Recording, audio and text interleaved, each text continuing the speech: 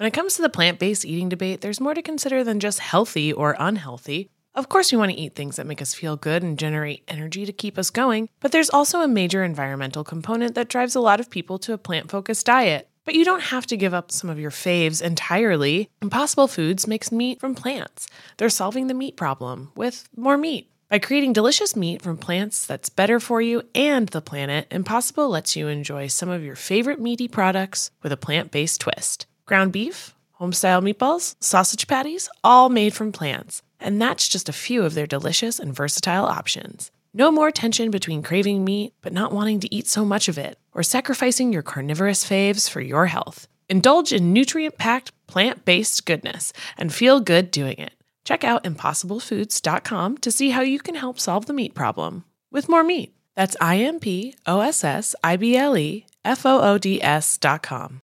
Selling a little or a lot? Shopify helps you do your thing however you cha-ching. Shopify is the global commerce platform that helps you sell at every stage of your business.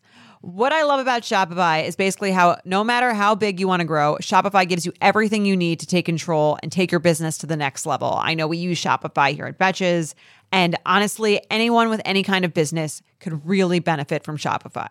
Whether you're selling scented soap or offering outdoor outfits, Shopify helps you sell everywhere, from their all-in-one e-commerce platform to their in-person POS system. Wherever and whatever you're selling, Shopify's got you covered. Shopify helps you turn browsers into buyers with the internet's best converting checkout, 15% better on average compared to other leading commerce platforms. And sell more with less effort thanks to Shopify Magic, your AI-powered all-star. Shopify powers 10% of all e-commerce in the U.S., and Shopify is the global force behind Allbirds, Rothy's, and Brooklyn, and millions of other entrepreneurs of every size across 175 countries. Plus, Shopify's award-winning 24/7 help is there to support your success every step of the way, because businesses that grow, grow with Shopify. Sign up for a $1 per month trial period at shopify.com/betches, all lowercase. Go to shopify.com/betches now to grow your business no matter what stage you're in. Shopify.com/betches. This episode is brought to you by Shopify. Forget the frustration of picking commerce platforms when you switch your business to Shopify, the global commerce platform that supercharges your selling wherever you sell. With Shopify, you'll harness the same intuitive features, trusted apps, and powerful analytics used by the world's leading brands. Sign up today for your $1 per month trial period at shopify.com/tech, all lowercase. That's shopify.com/tech. Welcome to So Bad It's Good with Ryan Bailey, the podcast where we cover all the pop culture we love to hate, from the classic reality TV moments of the past and present to the latest Daily Mail headlines and everything in between. We'll dive into all the infamous and notorious messes you can't stop watching. I'm looking at you, Jax Taylor. I'm your host, Ryan Bailey.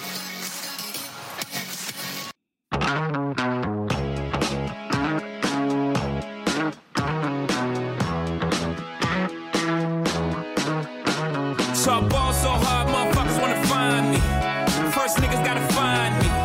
What's 50 grand to a motherfucker like me? Can you please remind me? Ball so hard, this shit crazy. Y'all don't know that those shit phase. The next could go 0 for 82 when I look at you like this shit gravy. Ball so hard, this shit weird. We ain't even po be here. Ball so hard since we here. It's only right that we be fair. Psycho, I'm liable to go Michael. Take your pick, Jackson, Tyson, Jordan, Game 6. Ball so hard, got a broke clock. Rollies that don't tick-tock. All the Mars that's losing time. Hidden behind all these big rocks. Ball so hard, I'm shocked too. I'm supposed to be locked up too. You escape, but I escape. You be in Paris getting fucked up too. Ball so hard, let's get faded. Liberties for like 6 days. Gold bottles, skull models. Spilling ace on my sick days. Ball so hard, bitch behave. Just might let you meet, yay. Shot towns, D-Rose, moving the next BK. Ball so hard, motherfuckers wanna find me. That shit crack. That shit crack. That shit crack. Ball so hard, motherfuckers wanna find me. That shit crack. That shit crack. That shit crack. She said, yeah, can we get married at the mall? I said, look hard. Come and meet me in the bathroom style and show me why you deserve to have it all. Ball so hard, that shit crack, that shit crack. Ain't it, Jay? Ball so hard. What she order? What she order? Fish fillet. Ball so hard. Yo, whip so cold, whip so cold. This whole thing. Ball so hard. Act like you ever be around motherfuckers like this again. Bougie girl, grab her hand. Fuck that bitch, she don't wanna dance. Choose my friends, but I'm in France.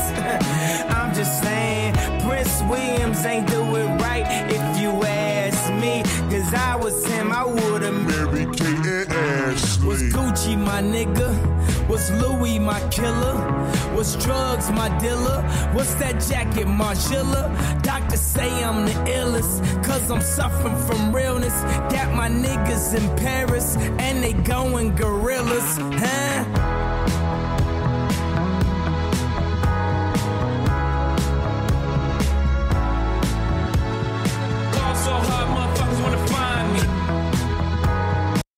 Folks, that is a jam and a half. If that is a, as the kids like to say, that's a vibe. That is a vibe. You put a little Tame Impala with Jay-Z and Kanye? Are you kidding me?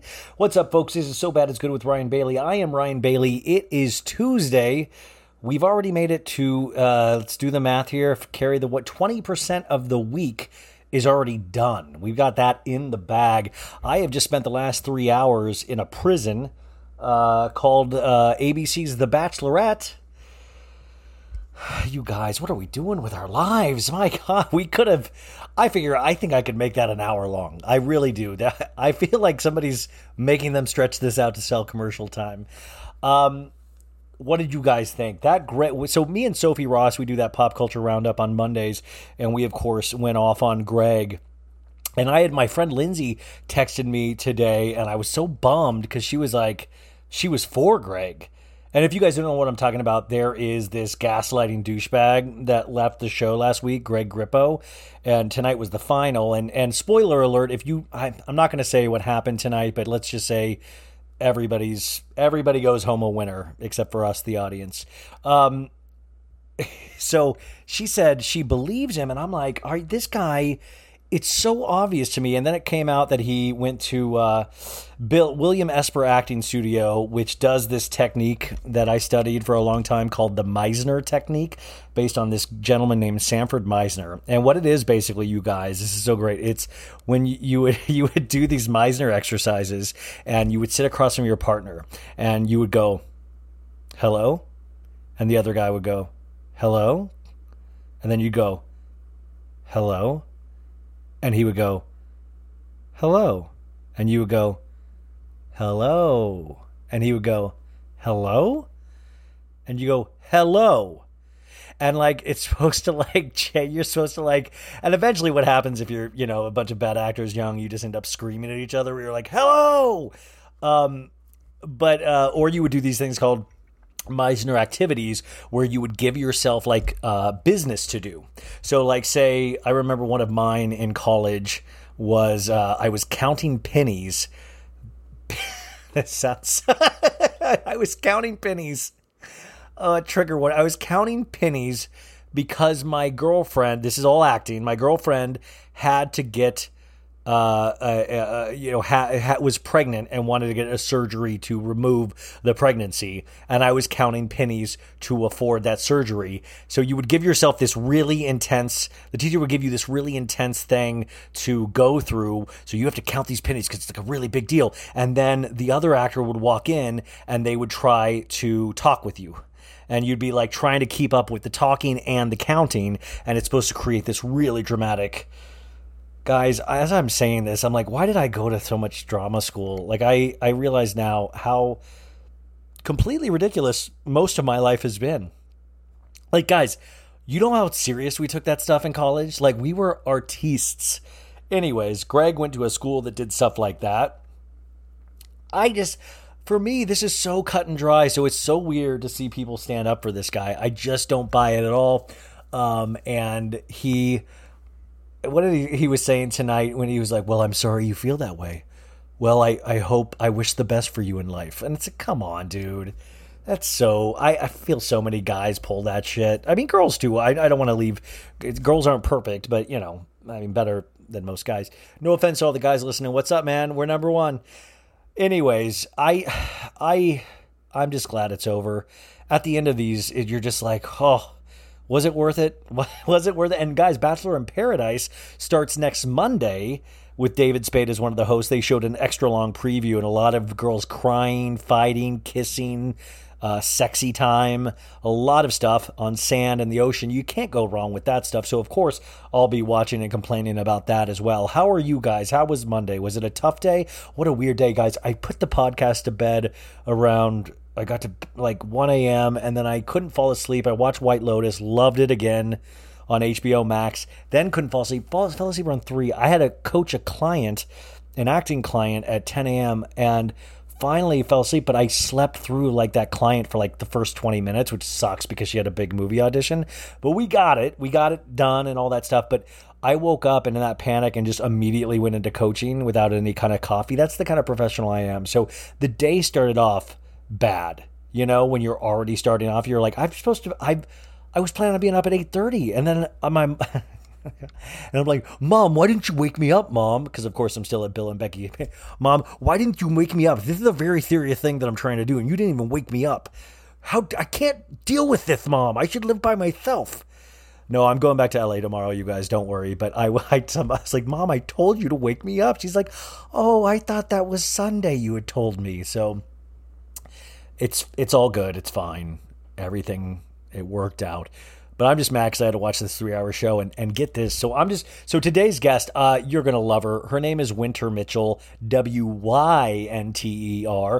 You might know her from Twitter or the excellent podcast she's a part of, but she's also just a pop culture genius, a savant, if you will.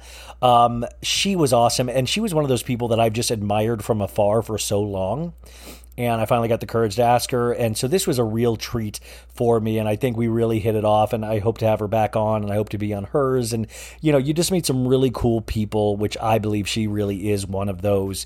And just, you geek out on that stuff, you guys, because, you know, it's like we all know, like, why are we attracted to all this stuff? Why do we remember all of these facts about MTV and VH1 reality shows? Why can we tell you all of these little, and it's so nice to be able to speak the same language with somebody else, where you're throwing off like MTV references, they're picking them up, they're throwing you references, you're picking them up. I was a happy geek. And I can't wait for you guys to hear it, because it's not just about reality shows. This is about all of pop culture. We get into streaming services. We get into the 40th anniversary of MTV.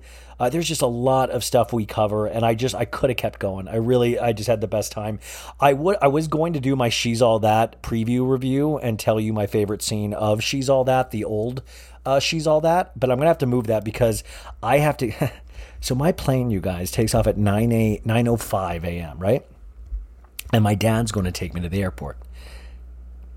Okay, so right now it is 11:13 p.m. Guess what time my dad's taking me, you guys?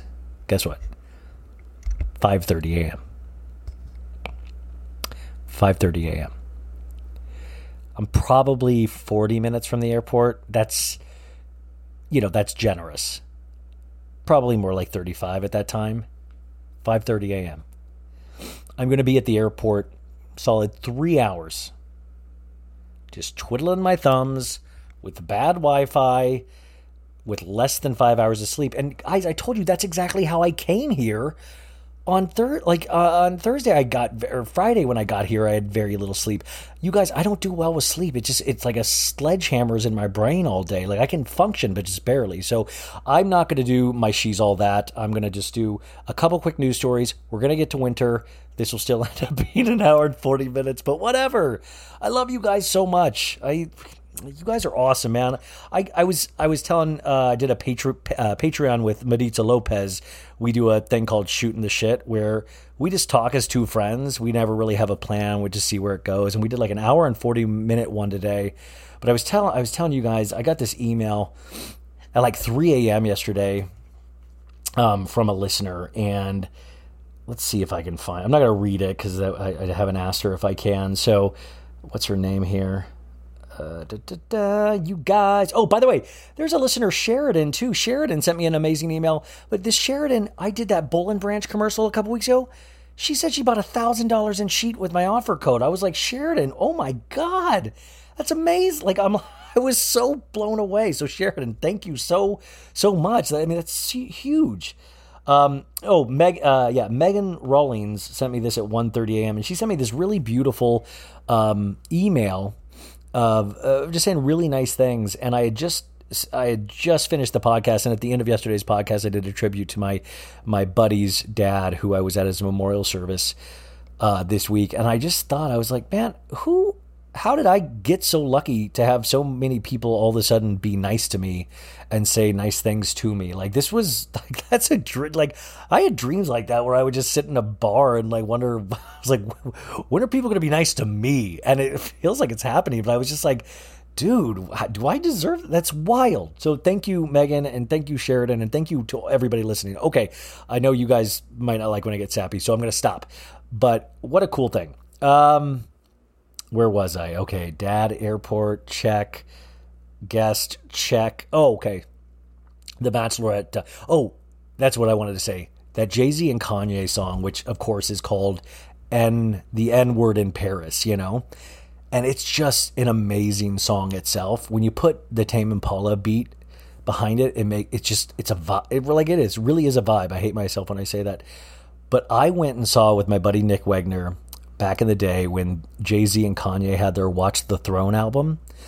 They did a concert at the Staples Center, and it was like so they closed the whole show with that song. So they play it once and everybody goes wild. And they're like, we like that so much, we're doing it again. And then they played the song again. And we're like, how did we get so lucky? This is amazing. And like, we didn't know the people around us, and we were all just dancing with each other and just going off. And it was around like December. It was around holiday time. And I remember talking to Nick. I was like, this is the best Christmas present ever.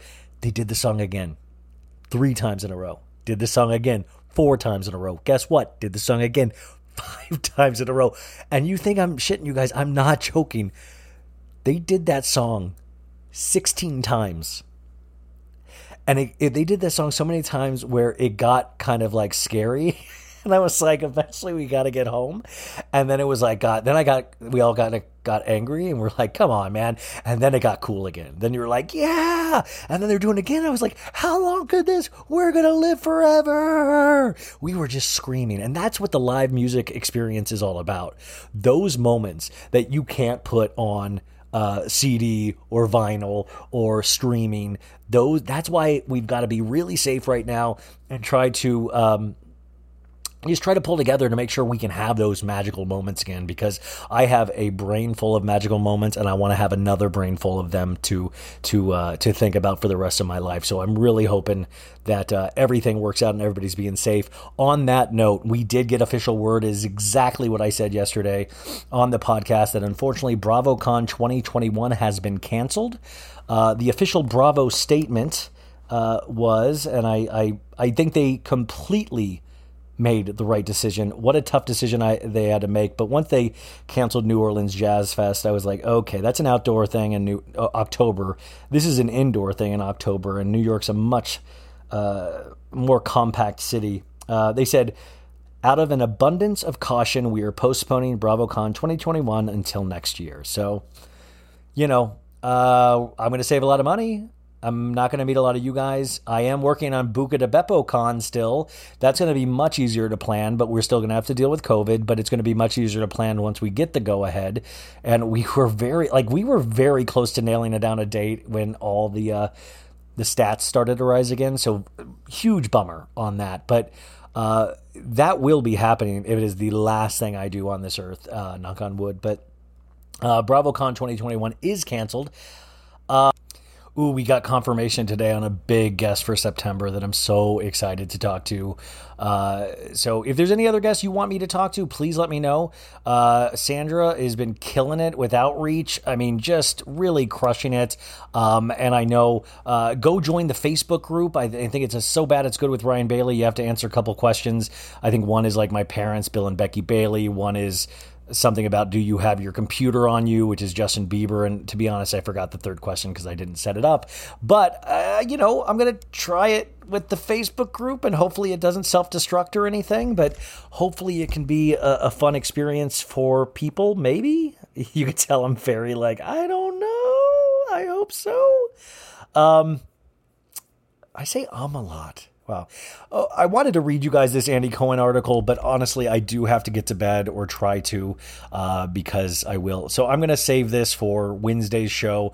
I have another former Real Housewife coming on this week, and I'm finally, I believe on Thursday, you will finally be hearing the long talked about pod between it involves a lawyer and my parents and my digital afterlife. So that has been on the back burner forever. And then of course Friday will be the Real Housewives of Beverly Hills recap. But thank you so much for listening. I want to introduce my guest that I talked about earlier. Her name is Wynter Mitchell. You're going to hear all of this in the intro, but I feel like I mangled this intro, but I'm going to leave it in just because I want to be real with you guys. And you guys are like, come on, man, we got to get about our lives. You don't have to do that. But she has this great podcast out right now called Waiting to Exhale, which is the letter X hyphen HALE, with Karen Tongson and Wynter Mitchell, who of course is our guest today. They did this this podcast called Pop Rocket with Guy Branum, whom I'm a huge fan of. And I used to listen to episodes of theirs here and there. And I've always been a fan of hers on Twitter, and I think you're really going to dig her. So I'm excited for this interview, and I hope you really listen to it because it's not all Housewives and Bravo. There's a little of that in there, but I think this just shows how much we both love pop culture, and I think you guys love it too. So thanks for allowing me to kind of branch out to different things. So without further ado, I'm going to try to go to sleep so I can get less than 5 hours of sleep, but hopefully you will enjoy as much as I did our next guest, Wynter Mitchell. Just feel right here, quick.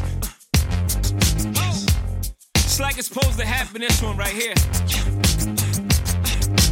Ladies and gentlemen, I am so excited to have our next guest. Now, this is somebody, it's so funny how social media works when it works in a good way, is that you have those people that you really admire or you look up to, or they know how to write a sentence that makes you think or makes you laugh, or and especially when it comes to pop culture, there's a handful of them that I really respect and that can actually turn you on to new things, new ideas. And we have one of those with us here today. And I'm so excited. Like we were just saying, she is old hat to the podcasting game. I was a big fan of her last podcast she did. I don't know if anybody remembers Pop Rocket, but the new one is just as amazing, and it has one of the hosts from that, Karen Tongson.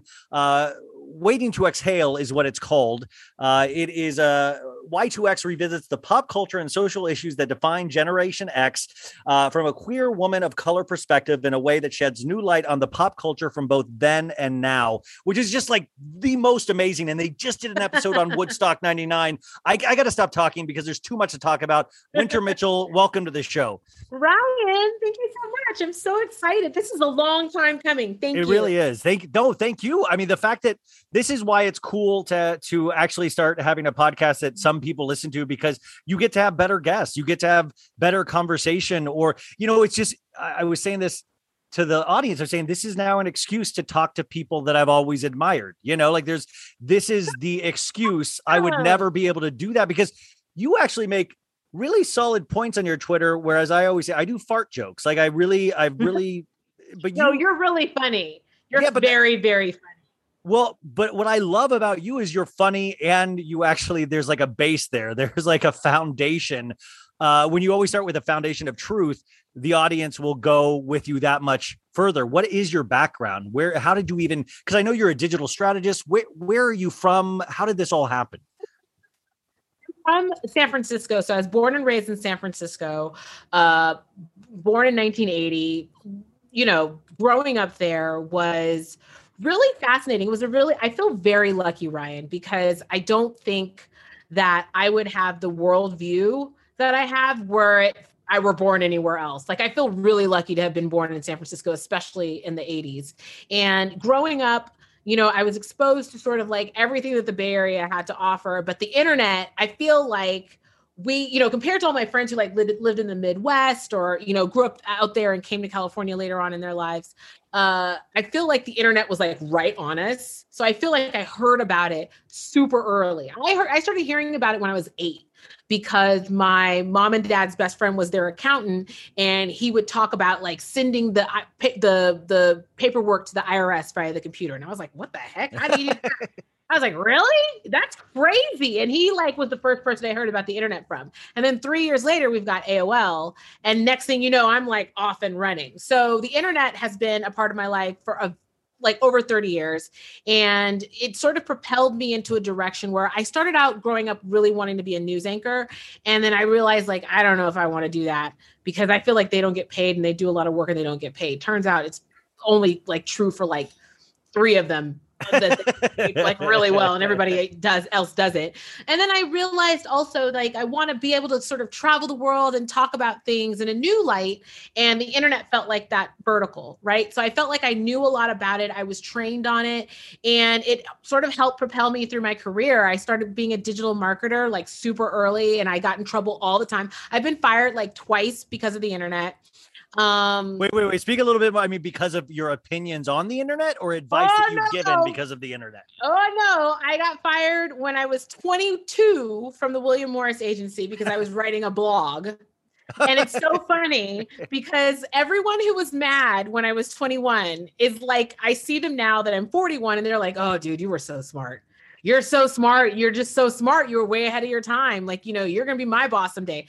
Whether that's true or not, I definitely was smart for that. And then I got fired again from Fox because I knew something about, Sanjaya came into the office. American Idol Sanjaya. Yes. And I told Seth Abramovich, who is a writer now for THR. You know Seth. I told Seth, and Seth posted it, and then they were like, oh, Wynter did it. I don't know how they figured it out at the time. I think they tracked like everything and knew who it was. So then I got fired. So like, I've been like always, the internet has gotten me in so much trouble so many times, but I don't care because it's the internet and that's just what it is. Now that I'm older, obviously I've sort of made it work for me. So for the last 10 years, I've had my own business, you know, working with influencers, working with brands and helping them sort of navigate and build platforms. And that's just kind of been my gig from now.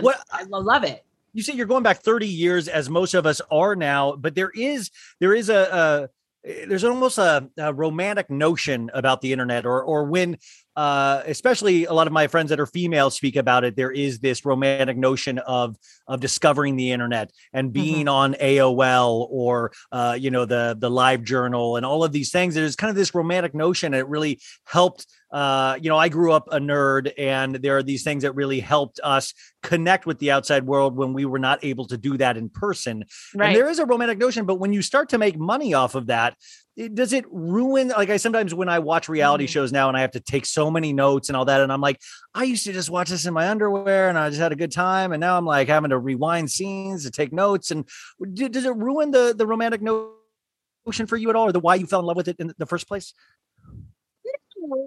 I think that the way it's evolved, right? Like I'm perplexed, but I'm actually, and I'm also not surprised, but I'm happy about the evolution of social media. I do think that in the beginning, there was so much terrain that was mined, but the technology was not up to the speed, right? Yeah. Like, so there were so many different, I always tell people, I remember when the dark web was the front web. All you had to do is know like the right URL and you'd see some dark shit, right? And now you have to like dig super deep for it. Yeah. So I miss like sort of like that curiosity about it. But I also think that it's changed my life in such a way that I don't think that it'll ever beat me. right? Like, I don't think that I'll ever be like, oh, no, I won't fall for the banana in the tailpipe of the internet, because I don't think it's that sophisticated. I think, frankly, people are very exhausted by it. I think the more that we try to mine it and try to get it to into our will, we're creating monsters like these QAnon people. I think the more that we try to wrestle with it and control it, it just grows and manifests itself into like this beast. And I also feel like the people who are like the main figures of it, like Mark Zuckerberg and Elon Musk, I think they're all boring. Right. I think the most curious. Come on, Elon dates Grimes. What do you mean? That's not boring. Yeah. No, I think they're boring. I think these people, like, they're masters of the universe, but I think they're boring, and I think they're bored. I feel like we are primed for like an upending of how the internet is run, what areas and pockets of it dominate. I really feel like Facebook and Instagram are entering a very dark era. A lot of people keep saying, I barely go on. I go on Facebook now just as it reminds me of whose birthday it is. Right. And that's how I use it. I don't even wish people happy birthday anymore. I've moved past caring about that. It's so funny. I'm at that moment of like, do I keep wishing? Because it's like I do this daily list of to-do things, like take your vitamins, wish people a happy birthday. And then I'm really like, now I'm like wishing like 30 people a day a happy birthday. And I don't even know a good 15 of these people. But at the same time, there's this weird guilt that the internet gives you sometimes. But it's weird. Why do you say that you think they're entering a dark place, especially Instagram? Because I have a field day on Instagram with silly memes and stuff like that in terms of reality shows. Why do you think it's entering a dark place? It reminds me of, I remember the first time I saw a mall in middle America that you can tell. I went to a mall in like St. Joseph, Missouri in like the mid 90s. And you can tell that like Walmart had landed there and mega malls were opening. And this place was just like a relic of an era long gone. And I think that Facebook is quickly approaching this relic era, right? There is something that I saw on Twitter a while ago that said, we're not meant to know this many people or know their opinions. Yes. And I really fully believe that Facebook has just run the gamut on opinion and point of view, but I don't think that it's allowed, because it's so afraid of trying to pivot one way or the other, it's limiting actual engagement and conversation. Its AI is not sophisticated enough to know AAVE, so it doesn't know slang. It doesn't know when people are joking. It can't intonate. Once it gets to a part where it's just so robotic, and now Instagram is slowly becoming that way, you take the joy, you take the fun, you take all of the energy out of it. It deflates. And I think there's no nuance anymore, right? There's no nuance. And I think young people just don't have the young people are already leaving Instagram in droves. They're not. I mean, that's where I heard this of like, Instagram is cringe. You got it. You know, my nephew, my 12-year-old or 11-year-old nephew was saying this, and I'm like, how dare you? It's not cringe. I'm like, but then I'm like, oh, the fact that I kind of dig it makes it cringe. And my mom loves Facebook, sits there with her iPad all night and tells me what my friends are cooking for dinner, but she loves it. Those are her like stories where my grandma used to talk about soap operas. My mom talks about what people are doing on Facebook, and I'm like, Mom, right. That's not even the cool people I love aren't even on Facebook. It'd blow your mind to see what people are actually doing out there. It'll blow your mind, but it'll also make you sad, because a lot of people are just talking to themselves. And that's why I love Twitter, because Twitter actually, you have no distraction. We're all reacting to a collective trending topic or a news item, and we're all talking to each other. On Facebook, you're literally just talking to yourself. My mom talks to herself. You know what I mean? Like, she's talking, literally, it's gotten to the point where she's literally like posting something and the caption is, hey, literally changing and molding her mind into mush. I don't think it's healthy. I think that we need to start treating some of these platforms like what they are. And I don't know that we can, it sounds sad, but it's like, I don't know that we can do the alternative, which is engage in real time right now. But I also think we need to go back to doing other shit, like reading books, taking up photography. I keep saying this to the audience, is that I used to be such a reader, and that to me, that was such an escape as well. And now I have so many, I look at it, I almost, it's like kryptonite. If I pick up a book for a second, I get nervous and put it down and read Twitter really quick, because I can't, my concentration. But then at the same time, I just blew through 6 seasons of The Americans in the last couple of weeks. And I felt so smart, so connected. I was like, look Yeah. at me watching scripted television, not even reality television. Yeah. But the bar has shifted in what we think of what feeds us. But I miss those days of reading a book. And I wish, especially at COVID, if we ever get out of this thing, if they could have just all the companies, all the concerts said, hey, we're not going to do anything for 3 months. Go connect with your friends and family, have a blast, go have a bitchin' summer, and then we'll come back and we're going to shove content down your throat. But we don't have there's no stop button anymore, right? There's no stop button. And do I think that the internet deserves a bank holiday? Yeah. I think that Would it be amazing if you got permission to not be amazing. Not only that, wouldn't it be amazing if they said, and we're not going to be on either. We're shutting it down for the day. Oh. And they'll never do that. They'll never do that, but they should think about it. Because I honestly think we're cruising for a really, look, if we keep going the direction we're going with the way COVID is happening, where I know that eventually we're just going to have to live with it, but we've been inside like this collectively, dealing with various traumas, whether you want to be vaccinated and can't, whether you don't want to go to work and you have to, whether you don't want to wear masks and they're forcing you, one way or other, we're being pulled into a direction that we don't feel is it's a violation of our rights. We don't feel like we're being allowed to be who we want to be. And unless you're in a really healthy space, I find myself being in I'm blessed and lucky enough that I can, have resources, talk to therapists, talk to friends, and build that sort of cocoon for myself. I don't know what I would do personally if I didn't trust the community that I engage with, specifically on Twitter, as much as I did.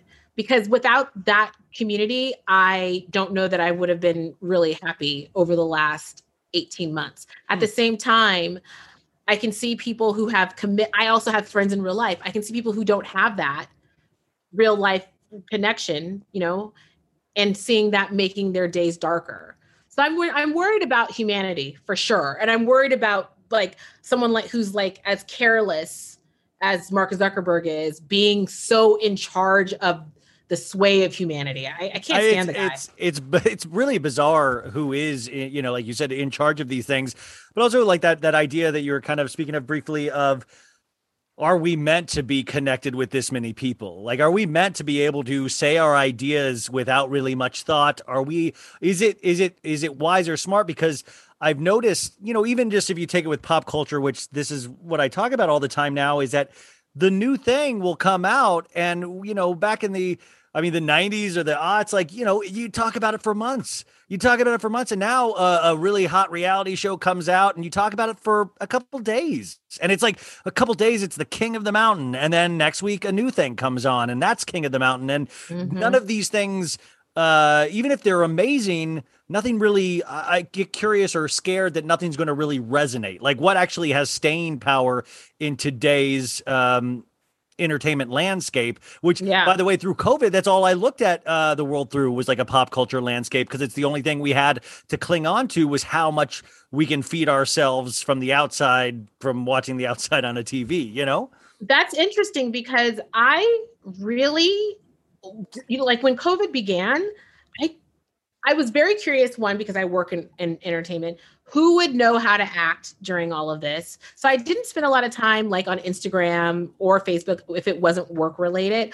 I kind of just watched what would pop up on Twitter, what people were saying. But what I watched is I really, really got into, in a way that I hadn't before, 90 Day Fiance and Love After Lockup. These people are not people that I aspire to be on any level. Oh, sure. Yeah. But it's so opposite of what my lifestyle is like. It doesn't make me feel better about myself, but if they're asking us, with all the political bullshit, to look at the other side, right? Our side is saying, look at how what we have to deal with. Their side is look at what we're going through. That's the most I can tolerate from that side of the ticket, because these people are living life on the very edge. Yeah. I Love After Lockup. Wow, this is like a science experiment sometimes. Yes. Yes. And it's not, you know, I know that that's real life for a lot of people. I know that really happens, but I think it was really intriguing what type of reality program. You see how it affected the Housewives. Like the Housewives could barely function. Every single franchise kind of like, with the exception of Beverly Hills, I mean, we're seeing the after effects of that right now. I mean, everybody's complaining about New York this season, and it is not a quote unquote entertaining season, but you are dealing with the after effects of COVID. They can only be in scenes with pretty much each other. And you forget how outside forces actually played a big part of these shows. But 90 Day Fiance, they're not worried about looking good. They're not worried about lighting. They gave those people GoPros and said, hey, film yourself trying to survive. And it was really weirdly engrossing. Yeah. Yeah. It was engrossing because I hate like 80% of the cast on 90 Day Fiance. I think that's by design. You're supposed to. Like, you're not supposed to. None of those are heroes, right? Like, no, I can't stand 90%, 80 to 90% of the cast, but I'm fascinated by their choices. And that was the thing that brought me in and keeps me. It's like your choices, like, is this a desperate choice? Is it out of desperation? Or is this really how your mind works? Yeah. I know there's a little bit of production and whatnot, but then seeing with the Housewives, you know, I think Potomac is really gonna, you know, we already know Beverly Hills is killing it this year, but Potomac is a collective. You know, Beverly Hills is sort of leaning on the dynamic with Erica and all her bullshit. But the dynamic between the Potomac the Potomac cast, and how you're seeing sort of like the residual effects of the pandemic, I find that to be very compelling. I really am enjoying this season. I mean, see, that's what I was saying there. You know, everybody saying, well, you know, New York. And I'm like, yeah, New York's going to correct itself next season. It's going to be fine. But I am saying, it's like, guess what? When things are working, you're not talking about casting. Nobody's not on Potomac. Nobody's talking about like, well, we lost Monique, so we got it. Like, no, we're just enjoying it because there's chemistry. And even if the Erica Jane's plot line wasn't going on, dollars to notice that show would still be working because the chemistry of those ladies, like I'm not into sports, but I did watch the Michael Jordan documentary, which everybody knows. Yeah. So it's like, it's a team. Like, you can throw out to Kathy for a little assist. She's going to say a funny line. You're going to have Crystal and Sutton doing their thing. You can throw the ball to anyone where we don't even really need Dorit this season. Like, okay, just make some faces, reaction faces. That's great. We don't need you. Everything's firing on all cylinders. Same thing with Potomac, but New York, you know, when chemistry isn't there, you know, when it's not working. And it's not, I feel like it's like, Twitter's funny because it's, you know, it's like a dog eat dog kind of society in Twitter sometimes, where it's like, it's okay if things don't work. It's not the end of the world. It's like, I was talking about the Kyle fan base and the LVP stands and how they're literally, I mean, they're close to a war at some point. Right. And I'm like, well, I've really enjoyed both of them at times. Like I can be, you know, or I can appreciate why that I think this would be attractive to have them on again, just like Giselle and Karen. I think they need each other. I think they feed off each other so good. They need each other. Who's the team? You're a baseball or a basketball fan, right? So are you or no? No, I just I was the guy that was watching reality. I only watched, but that Michael Jordan documentary from over COVID. I loved it. I love sports documentaries. Okay. So I was going to try to use an analogy that you can. I can try it. Yeah, okay. I know, but I need my husband needs to be here. Where is he? I'm trying to think of like which team worked so well, even though they hated each other. And I'm trying. Oh, when Shaq and Kobe played together. Yeah. They didn't like each other, but that was a winning team.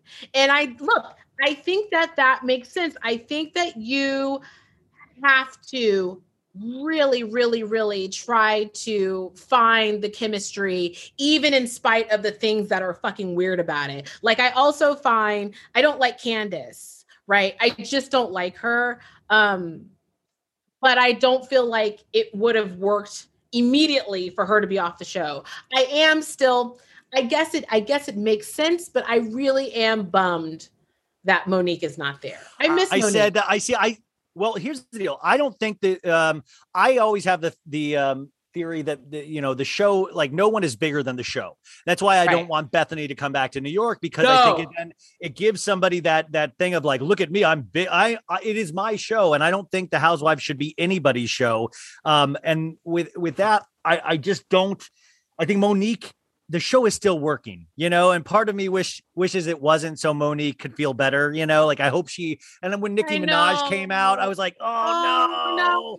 I was so sad about that. It's so funny that you thought of Monique. First person I thought of was Monique. And I went on record saying, yes, Monique shouldn't have done this, shouldn't have, I've said this till I'm blue in the face, but it is frustrating because I really did like Monique as a character, but the show continues. The show must go on. No one is bigger than the show. And Monique had a great position where she chose not to come back. That was her choice.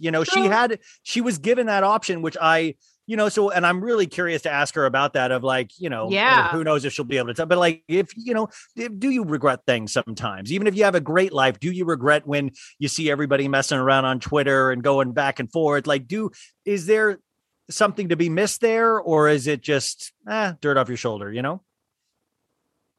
I feel bad for her because I think she was just like a moment stunted. She was a great housewife. She was a great participant. And look, I'm not pro-violence, but I'm part of the group of people who are like, you talk a lot of shit, Candace, and you need to be able to be ready for whatever happens. We see in promos, I don't know when it's coming, but I'm waiting. There's some salad tossing. Mia, I think Mia throws a salad or something. Yeah. I mean, I just, part of reality shows, for better or worse, look, even the Kardashians, the big mamas of reality, had to, that season before their final, they really had to resort to a full-on fisticuffs. Yeah, between Kourtney and Kim. Yeah, they threw each other. There was makeup smudges on Khloe's expensive wall, She cleaned off before she decided to sort out the dispute. Yeah, I mean, you have to, some tactics come down to it and you take them. But, I'm enjoying, especially after the debacle of Orange County, which I've never been more disgusted by. To me, that was like Mad Maxian in a way. Like, it almost felt like a different kind of culture where I was like, you're going into Orange County now. And you really felt it because it was one of the first ones to really, I don't want to say confront COVID because they didn't, but start talking about it and stuff. And it really did seem just like this weird environment that I was like, it wasn't my city or what I was seeing, but it was bizarre. And I guess it should be bizarre, but I'm really interested to see how they dust off and pick, and I think they made the right decision with, axing Kelly and bringing on Heather, but we'll see. I mean, I get curious on all of these shows, what the shelf life is. I mean, do you ever think about that in terms of pop culture? We see so many streaming services now, probably 8 popped up during the COVID, the quarantine. Like, do you ever where, I always tell people, make your friend watch Bravo, because I know it's all like gas bags like me that watch everything, but are we getting any new eyes on this? And are we welcoming anybody new? Because at this point, we're like 12 seasons into some of these things, is it welcoming to new eyes, or are they pretty much just a shrinking audience sometimes each season? I haven't watched Real Housewives since Beverly Hills since Adrian left. So I came back to it this season at the urging of my friends they're like, you got to watch it. It's, Crystal is great. This whole thing with Erica is fascinating. And so that brought me back in. This is New York and Atlanta were my mainstays. And I'm really not enjoying this season to the point where I can't watch it at all on New York. Yeah. Atlanta, I also felt like was super Cynthia heavy, and I'm ready for her to go. I could use a little less Cynthia. And that's the rumors that I believe we are. And somebody made the point of like, well, yeah, I think she entered on planning a wedding and she left, her last season was her next wedding. No, yeah. I mean, that's super spreader event. That's super spreader event. But I think that, the multitude of streaming platforms that debuted in the last year, I've found have been very comforting. I'm super into Pluto TV, which I think you've seen me go on and on about, to the point where the head of programming follows me and I harass him at every opportunity. But explain Pluto to the people that don't know, because I still even get confused, because they have an MTV, they have a Real World channel, they have a really specific channels. They have very specific. Pluto is a freemium model. Okay. So freemium model means that all of, advertising is supporting the programming. They're not asking for money from you. So you get a fair amount of ads, but it's not aggressive. It's not annoying. And I think the ads are designed to be monotonous. So you don't even really notice that the ad is showing up. They have channels like the 90210 channel. They have an MTV channel that shows you blocks of old, like 90s content, Beavis and Butthead, old music videos. They have a horror channel or a thriller channel, a 70s channel, an 80s channel, classics, awards movies. And they have a pretty good library. Their library is nothing to sniff at. It's really strong. It has, on-demand options, and I love it. You download it, you log in, you're there. They've really exploded over the last year. I mean, when we started, it was just like Tom Steyer commercials every single day. Now it's like expanded in terms of their ad inventory. And then I also watched Tubi, which was launched sort of like a standalone, another freemium model, very janky, very rickety, owned by Fox. I don't know what the plan is here. Very OAN, OAN network content. They have like a whole Hitler section. I was like, no one needs a whole Hitler section. You're scrolling, just a little bit of Hitler. I don't need a little Hitler goes a long way. It's crazy how many Hitler documentaries there are. Like, it is fascinating. And so Tubi's owned by Fox. It's okay. I think they could stand, no one's Netflix. Netflix sort of, to me, has a lock on, this expensive ass programming. They're the kings of this entire streaming situation, this business, and they know that. But it doesn't mean that their content is good. I don't think that Netflix has the greatest content. Did you watch the Love is Blind? I started, and then I was like, my friend pointed out that, like, they, I think, miscalculated how much we liked these characters. Like, do we really care about Giannina Nina? And, like I'm saying, like, do we I love the concept of falling in love without seeing the person. I didn't so much care when they saw each other. I wanted more of the, up to the point where they saw each other. I don't care what happened. Like, the thing is, like, this goes into my theory of, like, we are setting ourselves up for the future of failure in pop culture, because we now have to take care of all of these quote unquote nobodies that are going to rely on being influencers, going to rely on this, but like, we now have to take care of Giannina Nina and the cast of Love is Blind for the rest of our lives because they chose to do 2 seasons of a show that should, like what I'm saying? Like, we now need to care for like 100 Bachelor franchise people every year. No, Ryan. So I worked at Us Weekly. One of my dream publications. Okay. I was there at the tail end of the best time to be there. The Paris Hilton, Brittany Lindsay years? Or yes. Okay. So the best times to be there.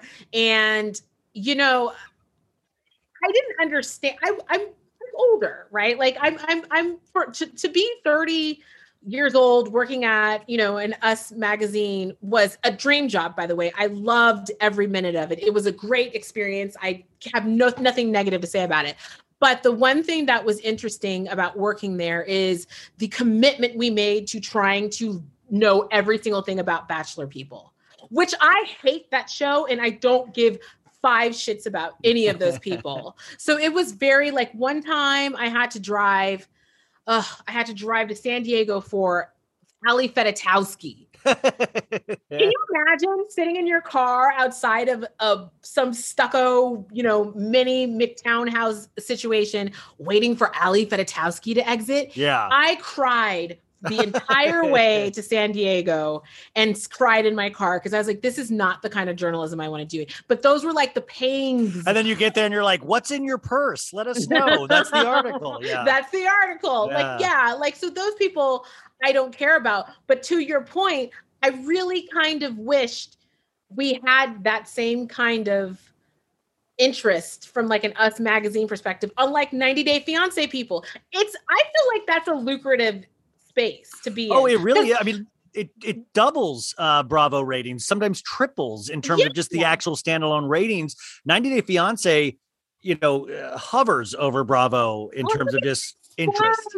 Ryan, listen, I don't understand what they're doing these days. They've traded owners. They've gone through EICs. I know their current EIC. She's a cool chick, but I just feel like you're not going to get an exclusive anymore from J-Lo. That's just not happening. And it's also going to be J-Lo's hired her own people to take pictures of her own. Right. Yeah. She doesn't need you guys. No, big stars don't need Us Magazine to sell movies. They don't need you to sell anything. They don't need you. So why don't you just cater to the stuff that people are watching? I mean, in the very end of the Kardashian show, it was Love After Lockup and 90 Day Fiance, like 3 times their audience size. Oh yeah. And I mean, their audience shrank they had that, what was like 8 or 9 seasons ago was their top rated season. And they just like shrunk every season since then. But it is interesting. Like people don't, but it's like YouTube almost. And I don't really mess around with YouTube, but I was reading something where like YouTube would like dwarf any TV rating. Like my niece and nephew, that's all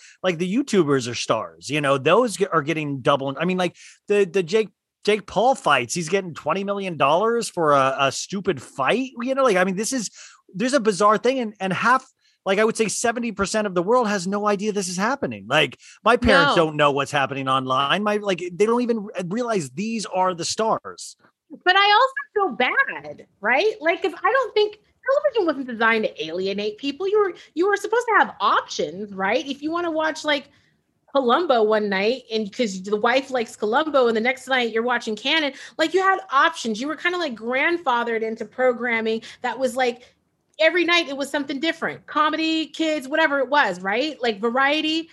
I feel like now it's like very segregated. So you are a Bravo fan and you have Bravo stuff. And then you're a TLC fan or a WeTV fan and like, that's your shit. And then as with YouTube, it's like, I'm into YouTube because of my stepson. He's 10 years old and he's obsessed with compilation videos or that makes people laugh and people getting kicked in the nuts. Like he's a boy.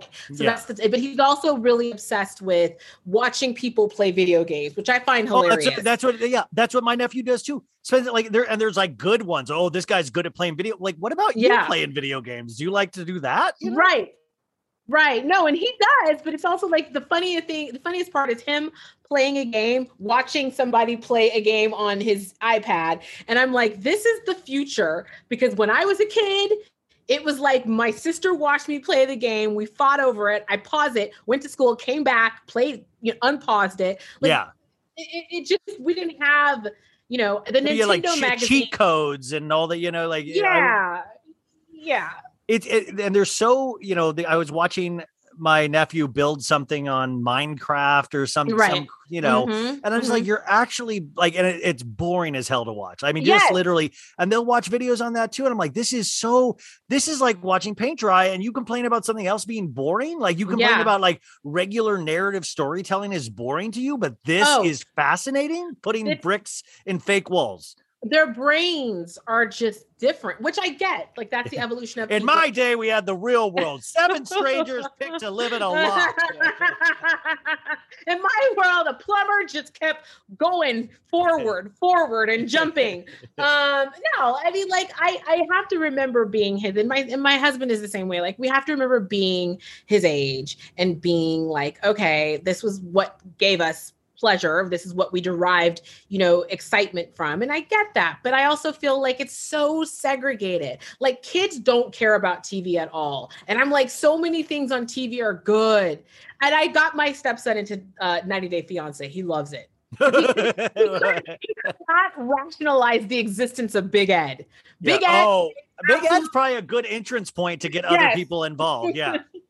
He couldn't he was like, this guy is a joke. He's like, I wonder what this guy would look like getting his nuts kicked. That'd be funny. That'd be the best YouTube video ever. Yeah. Exactly. It is funny. Like you think about, I remember growing up in series finale. You guys just talked about the Friends reunion a couple episodes ago on Y2K. Yeah. It was I don't know, it was a haunting experience for me watching it in many ways. Very. And Very. you know, because I watched it during when it was on, and I remember the finale and the ratings for the finale and the ratings for Seinfeld, and then but you know back in the ratings for ER and.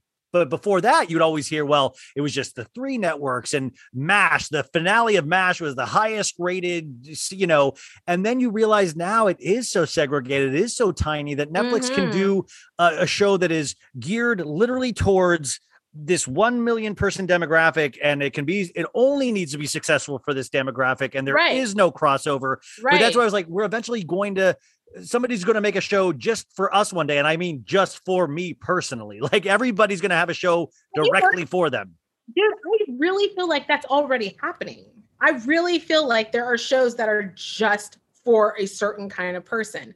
I thought about it, which I forget the name of the show, but it was the one with the girl with the eyes, Christina Maloney, and her husband implanted a chip into her head. Wait, the one on HBO Max?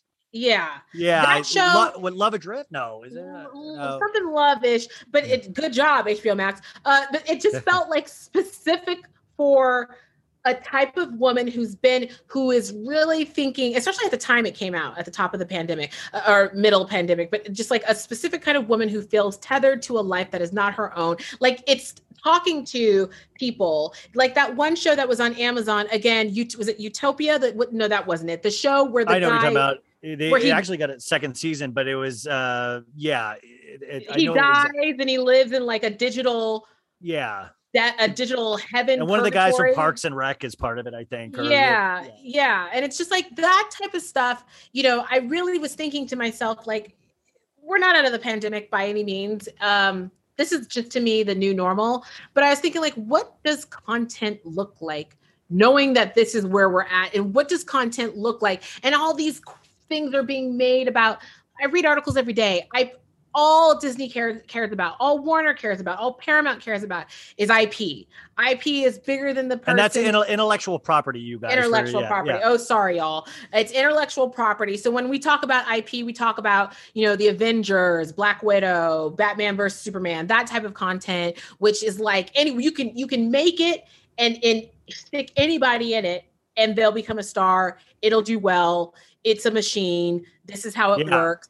And I'm saddened by that, which is why I want more A24 neon studios in the world. So we don't have to rely on just seeing like Iron Man 70. I just want content. And I feel like they're also spitting stuff at a clip. So they're not that great quality. Wonder Woman 84 wasn't good.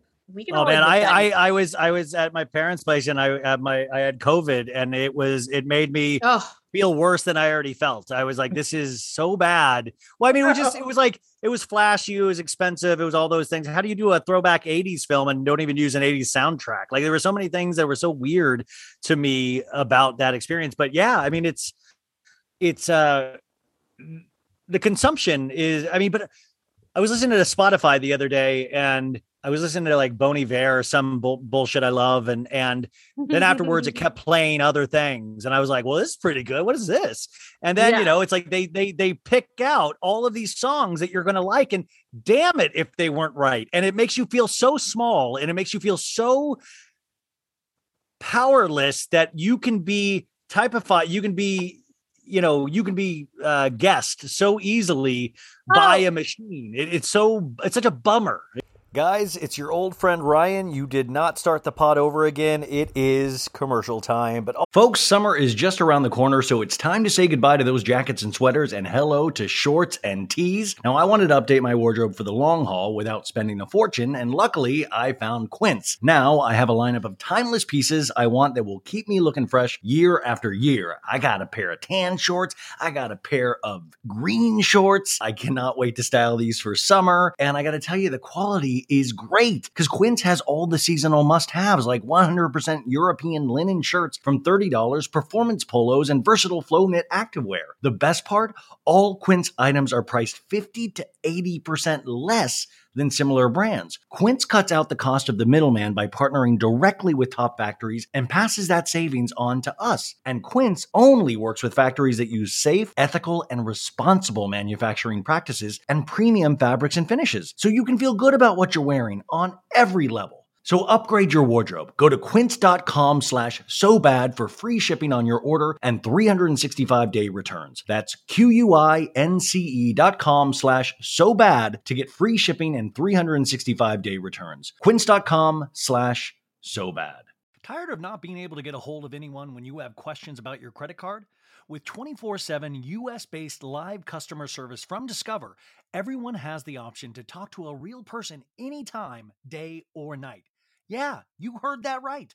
You can talk to a human on the Discover customer service team anytime. So, the next time you have a question about your credit card, call 1-800-DISCOVER to get the service you deserve. Limitations apply. See terms at discover.com/credit card. When it comes to the plant-based eating debate, there's more to consider than just healthy or unhealthy. Of course, we want to eat things that make us feel good and generate energy to keep us going, but there's also a major environmental component that drives a lot of people to a plant-focused diet. But you don't have to give up some of your faves entirely. Impossible Foods makes meat from plants. They're solving the meat problem with more meat. By creating delicious meat from plants that's better for you and the planet, Impossible lets you enjoy some of your favorite meaty products with a plant-based twist. Ground beef, home-style meatballs, sausage patties, all made from plants. And that's just a few of their delicious and versatile options. No more tension between craving meat but not wanting to eat so much of it, or sacrificing your carnivorous faves for your health. Indulge in nutrient-packed, plant-based goodness and feel good doing it. Check out impossiblefoods.com to see how you can help solve the meat problem with more meat. That's IMPOSSIBLEFOODS.com. Also, a commercial for a brand that I am proud to represent, and that is Dame. So we've talked about on this show before that we should definitely seek out what's right for us, not compromise on what is most important. Now, our relationships, they should add value to our lives, especially in the bedroom, right? So why don't we think the same way about our sex toys? Now, Dame Products, this is why this company is cool. It is a woman-owned sex toy company. They're making the next generation of vulva-tested, vulva-approved vibrators. I've said vulva way too many times already. So it's founded by a sex educator and an engineering whiz. Dame develops toys with the help of real humans and couples like you. They're closing the pleasure gap and helping the world one vulva at a time. So their vibrators and accessories are made with medical-grade silicone, smart design principles, and lots of love, earning glowing press from the New York Times, W Magazine, and many more. So whether you're a couple looking for an extra boost where it matters or on a journey of self-exploration, which is a very valid journey, by the way, and everybody should have a journey of self-exploration at some point. But we are sure here at So Bad It's Good that they will earn a spot on your nightstand. Now, I personally recommend the Ava. It's a couples vibrator giving you clitoral stimulation during penetrative sex. Its flexible wings tuck under your labia for a snug fit. And the best part, Dame offers hassle-free returns within 60 days. So your satisfaction is literally guaranteed. Listen to that, okay? Like really, 60 days satisfaction guaranteed. That's a huge thing, hassle-free returns. So go to dameproducts.com, DAME products.com /SoBad today for 15% off site-wide. Again, go to dameproducts.com /SoBad today for 15% off site-wide. Even if you don't buy something, folks, go use my little www address and see if you like something on there. You never know, right? You never know. And I will tell you, the last time that this commercial was on a couple weeks ago, a couple people bought products and they said they're really good. And I have a product that I guess I'm waiting for the right person to break it in with. But you guys, this is the real deal. This is a real company. They seem to be doing it the right way, and I think it's really cool that a woman founded this and then it's run by women. You can't have better than that. Women know what women want. So, okay, I have talked about this way too much. You know? But you know what, Ryan? I feel differently about it because you know what that was like before when a radio station would just play the same 5 freaking songs, and then they talk through the song that you love the most. I was talking about the experience of having a cassette recorder and trying to tape your favorite song, but the DJ was talking over it. Yes. You were hoping you would stay up really late in the night because they would talk less sometimes. Yes, and it didn't matter. And it's like or when you call the station and want them to play the song that you love and they don't play it. And, I think that we have more say, which I think is great for entertainment democracy. I think we have a lot more say in what we can do, what we can consume. We're dictating what this industry is programming, which I'm actually pro. I'm pro the fact that I can say, guess what, Netflix, that's fine if you don't want to renew that show because it's trash. I can barely, or I don't care. I watched the first 9 episodes. I don't need more. Love is Blind. I don't care about Amber and Barnett. I don't ever want to see them again. I've had enough. I also, the only place, and you saw, and I don't think I ranted enough about this, and we talked about it a little bit on Twitter. The only place where I feel like it's very rude and insulting to us is the degradation and the complete decimation of MTV. Yes, this is what I really want. This was a big thing I wanted to talk to you guys. I said this on yesterday's pod, but MTV celebrated their 40th anniversary, and somebody said, "Oh, this is the schedule for celebrate their 40th anniversary," and it was 24 hours of ridiculousness. But yeah, I mean, this was a powerhouse MTV. This gave us so much, not just music videos, but reality shows, but all of it, and it's like the mighty has fallen. I mean, what are your opinions on this? Ryan, it pisses me off. I'm really upset about it. Particularly because it's 40, I'm 41. I remember not the day, but I remember like when it was starting. So I remember like it starting, and I think I can say I remember when it was really kicking into high gear because people took so many risks in the beginning with the videos. So like, Herbie Hancock and Rocket scared the shit out of me. And then Thriller coming out, and then like, Madonna and Prince. So those like formative years, really taking in that content and really appreciating it. And it was one of those channels like I didn't turn to other channels. I grew up literally just watching MTV. It was always on like a bar. So when I got to be like 10 and 11 and 12, and it was moving on to like Eon Flux, Beavis and Butthead, Remote Control, that type of stuff, that shaped me. So I'm literally sitting here thinking to myself right now, like as a 41-year-old woman who's still really plugged into everything, why can't they be plugged into it? I don't understand. I don't know if label budgets are such that we just can't have videos. I don't know if they can't do a deal with YouTube to try to figure it out, but there's really no reason why 24 hours on the 40th anniversary should completely be given to ridiculousness. That doesn't make sense. But also when you have a back catalog of like bangers, in my opinion, like even like Room Raiders, Next, all of these like BS that we laughed at, I would kill to like, if you could go back and just like MTV's like, you could have a whole just channel of just rerun programming and they would kill it. I can't imagine ridiculousness but I guess maybe it's more of that kicking in the nuts kind of thing that YouTube, but at the same time, there's a time and place, but you don't need, like, why is it the only thing we see on him? Like, is there some kind of deal with the devil that's been made by Rob Dyrdek? No, I'm completely convinced that like a legal person lost releases or files of all like you have to renew licensings or something like that, and a legal person's like, I don't know, I lost the drive. It's so short-sighted. It's wild. Short-sighted, and it's wild, and it's lazy. I mean, I used to like know, thinking about like how it was like Buna Murray, Van Toffler, Kurt Loder and Serena, and it's just like all the people that you knew. I was just on the phone with Dave Holmes for this. Like, oh my God, like Dave Holmes is a hero of mine. He's somebody that I eventually want to reach out to talk to, because he was in the Woodstock 99 documentary. I was just talking about him last week, but you're right. Like the MTV, Kurt Loder, which is, by the way, Woodstock 99. I love that they were like, he was treating it like he was a war reporter by the end of Woodstock 99. And, it was like, this is Kurt Loder's chance to shine. But I remember getting Kurt Cobain's death from Kurt Loder. I remember getting, I remember these things played a part, and there's just what a legacy, but the legacy is being celebrated by acting like there is no legacy. Like MTV Music Awards used to be the thing. I mean, I went to them. Let's see, I went to them 3 times. I went to the one where Beyonce revealed her pregnancy. Like I would go to these and I felt like I was entering like, Versailles. Like this was the big daddy. Forget the Oscars. Forget the Oscars are boring. The Globes are really fun, but it's the MTV Movie Awards.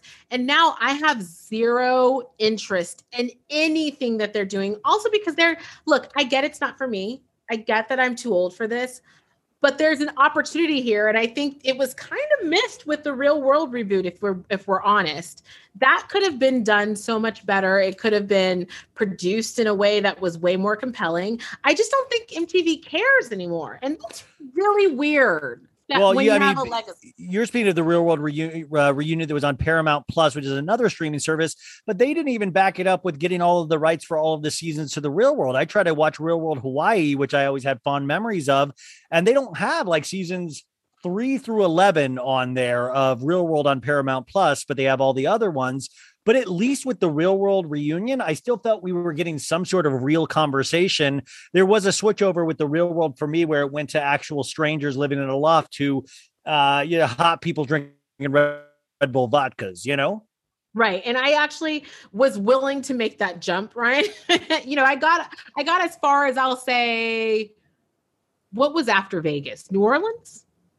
New Orleans was before Vegas. Yeah, I think because it was like with Scott Wolf's eventual wife. And I mean, I know the Chicago was the Miz.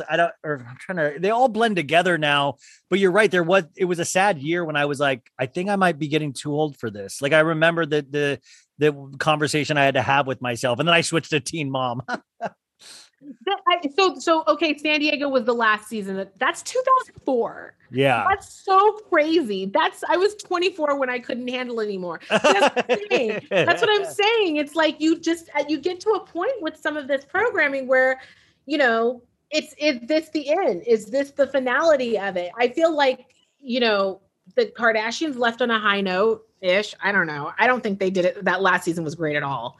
I thought it was really. I mean, a family that could have the best reality show in the world chooses to have like a gigantic commercial with 2 minutes of real content every week, Right. Exactly. So like, I just feel like the content that I'm sort of geared towards these days, not so much the stuff that makes you really like, it's depressing out there. The actual news cycle is depressing, but I am very interested in stuff that feels more like reality than something that's like a put on. So that's we know it too. It's like you get goosebumps when you like the audiences now are so sophisticated is that we know when there's something real. We immediately tune, like, we're like, oh crap. Like the audiences are really amazing that way, is that we've been trained, is that you can't really pull over a lot of bullshit on us anymore. No. You can for a certain amount of people. And, but for the real, I don't want to say tastemakers, you can really tell immediately something that you're like, damn, I'm going to sit up for this. This is good, And that's what keeps me coming back. Even though I think like a lot of the TLC, We TV stuff is produced, but it's but they need to also chill out with the amount too. It's the amount on 90 Day Fiance. It's like so many iterations. It's like Game of Thrones where you lose a map to like get all the characters, and you're watching like 10 hours. So much. I don't mind that so much. Because they don't pay these people much at all. Oh, I don't think they throw money at Colty, No. I think he gets like $1,000 per whatever. And I think it's the desire. I think that keeps him humble, because some of these people think that if they keep this up, they're going to be Kardashian level one day. And the reality is that no pun intended, no one is going to ever get that again. That was a fluke. And that was controlled by sort of the deal making in the early days. The system is set up that we'll never have another Kardashian level of fame. And by the way, I mean, maybe we shouldn't as well. We should. The system should be working where we should not ever have this happen again. No. I think that it was for a time, and it. Look, I'm not begrudging their success, but I also think the influence, man. Like I see lookalikes of these people. I live in the Valley, so it's just like you stumble out the door and there's a Kardashian lookalike. It's just weird. And it is, when we look back 100 years at like standards of beauty, obviously it will evolve because it will change and look more ethnic as we get closer to the print. But I don't want it to look like everyone, like, my kids are gonna be like, what the hell is this? Everybody has fake asses, fake titties. Like, well, they're babies. all those Kardashians. Like we were talking, Scott, Amelia Bedelia, Rinna's kid, is looking exactly like the Kardashians. Who's looking at them, I'm like, well, Scott must have introduced them to the plastic surgeon. Like, there's some dude or girl out there, some plastic surgeon that is literally making everybody look the same or same features, where it's like, okay, man, keep doing it, because there's going to come a time where we all find that not attractive, and they're all going to be walking around with this same face, and something weird is going to have to happen to switch everything back. Or like, I just think about it always in terms of my niece. Like, when she's allowed to use Instagram, I'm like, man, that's going to be a scary day for her to think that she has to compete I'm afraid with of any it. This, like. I think it would have been really bad if I were, that's why, again, I said in the beginning, I feel very lucky to have been born in the era I was born in, because if I were born in an era where I had to contend with, we were just at the tail end, like 16 is when social media was kind of beginning, the idea of social media, right? Like bulletin boards and message boards. And if I had Instagram at 16, 17, oh, no. The people making Instagrams about you, which is a thing that kids do to mock you in private groups. Oh, yeah. It's horrifying. And I just think looking and seeing women who look like, even Willow Smith talked about it. I feel like I have to look like these girls. And why do I feel like I have to look like them? Like, I feel like I'm being pulled into this. But again, it all goes back to the fact that it makes my job. It helps me make money, because that's what I do. What are the trends right now? What are things headed towards? Where are we? What is the next big thing, or what are we headed towards? Is just some like mass destruction through media? I do think mass destruction through media is coming. I also think that we're going to go back to, eventually we will have to go back to having deals structured so that social media is used in such a way to sort of like also be a chastity belt for talent. I think younger talent will be able to sort of control that. We'll be able to sort of push back on that more than like older talent. But I think that, people who don't have social media right now, like Matt Damon, should not be on social media. What a way to like one fell swoop. Already a movie that's probably a hard sell, and within one fell swoop, he's like, yeah, I'll do as many interviews for this. I really believe in it. I'll do as many interviews as needed. And he's like ended the press tour. Ended the press tour. That's one of those situations where you really do have to be connected. It's somebody, I saw a tweet the other day. Somebody said, I really missed the era where celebrities didn't talk to us. And there's a way that celebrities cannot talk to you. They can stick to the message. They can stick to the vibe. They can stick to everything that people were doing in the 50s and 60s, which was curating a lifestyle and an experience, keeping the focus on the work, manipulating their personal life so you see what you need to see and nothing more than that. And that is the type of relatable content. That Will Smith picture of him with his gut, talking about him out of shape. I know it was tied to some weight loss thing. It doesn't matter. It's like, it's relatable. So that's what, if we're talking about celebrities. What I don't think celebrities are prepared for and have not been prepared for is that the will of the people. The will of the people is that if they do not like something, they will let you know. If they don't want to see something, they will let you know. And that will never stop. And the one thing that they also need to be prepared for is they think we're bad, like Gen X and millennials. These kids are ruthless. They don't give a shit.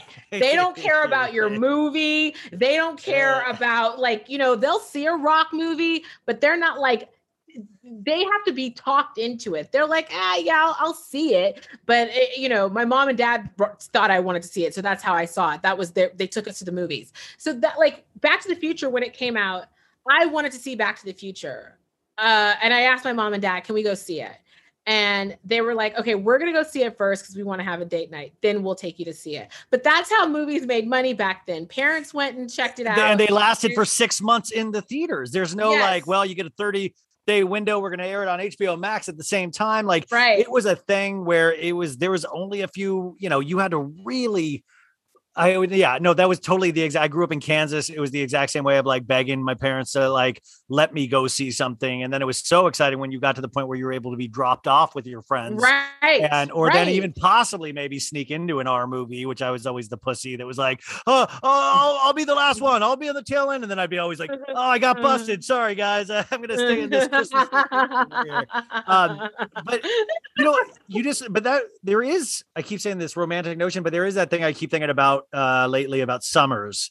And of course we're not in a normal one, nor will we last year for obvious reasons. But even before that, it was like there was this thing that I used to, go to my mailbox or my, and I have Us Weekly, Premiere Magazine, Entertainment Weekly, and I would, see what movies were coming out and like the fall movie preview or the summer movie preview. And then I would mark on my calendar what, movie releases were such a big deal, Jurassic Park and all of these things were so huge. And now there's just so much of everything. And I love it as somebody that has more taste now than I did when I was 12. I love it because there's so many different options, but at the same time, it really did used to like kind of all point you in one direction, or that thing of just discovering, like we were talking about earlier, like I go to the library and check out CDs and I would check out everything. Like, okay, who's Slayer? I want to know who Slayer is. Okay. I don't think that's exactly for me. Who's this? Of just like being able to try. I think that's the beauty of youth too. In summers is that you really thought you could taste everything and it almost didn't matter. Now as you get older, you're like, I need to be more picky about things because who knows, life is not life is finite. So you have to like really, I don't know. It's just weird. I think, but that's why I love talking about pop culture because it encapsulates so much of our lives. It encapsulates so much of our lives, but it also, I think for me, at least in the last year, I've really looked at it through a different lens because of what we've lost. What we were really baked into like a sense of safety about our approach to pop culture. We'd always be able to go to movies. We'd always be able to watch this show. We'd always, have these things sort of like to rest on. And nothing is promised. People are dying. The death and the grief of that is really aggressive and hard to take.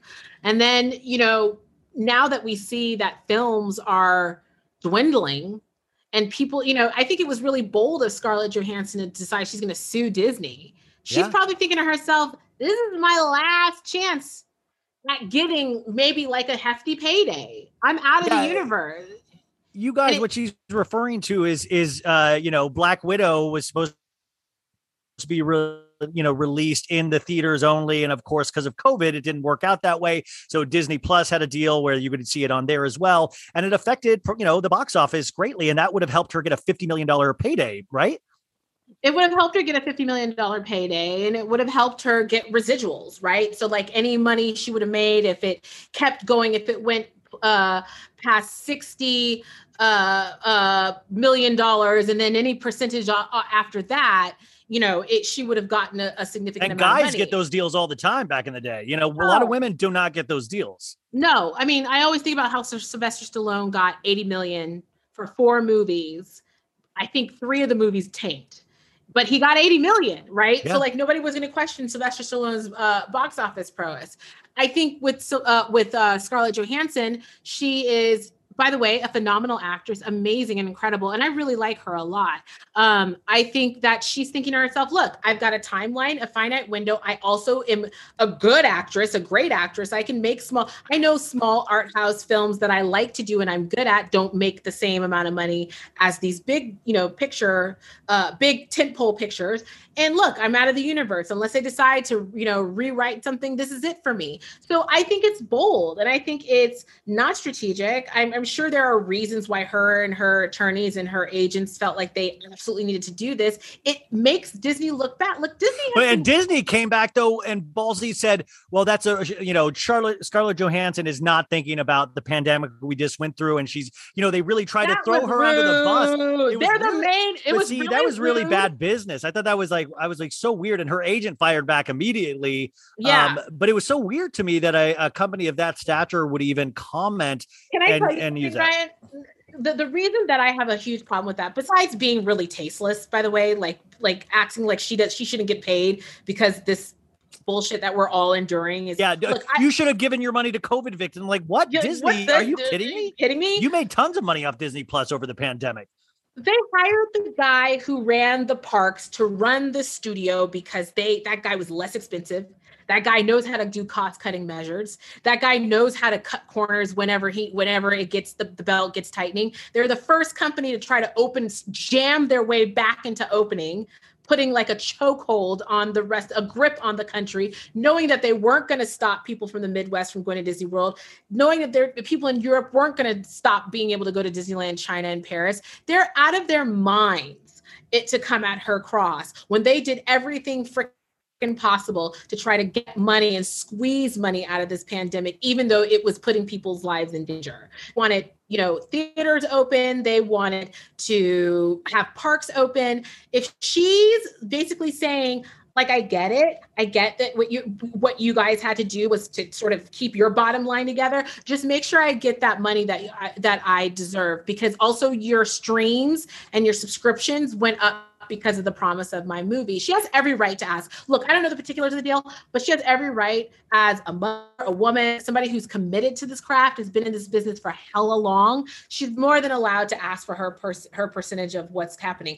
And I also find it really rude that Robert Downey Jr., Chris Evans, Chris Hemsworth, as much as I love those three, have not stepped up and said, hey, like, you would do anything for us. Robert Downey Jr. made a lot of money off. He really, and single-handedly like brought back his career. Yeah. I mean, like, he really, what a, just show how powerful that Marvel whole entity is. But yeah, I thought that was an obvious thing. And I'm super shocked that more Warner Brothers actors have not done that with the HBO Max deal, where they were doing the 30-day window as well, Well, Jason is out.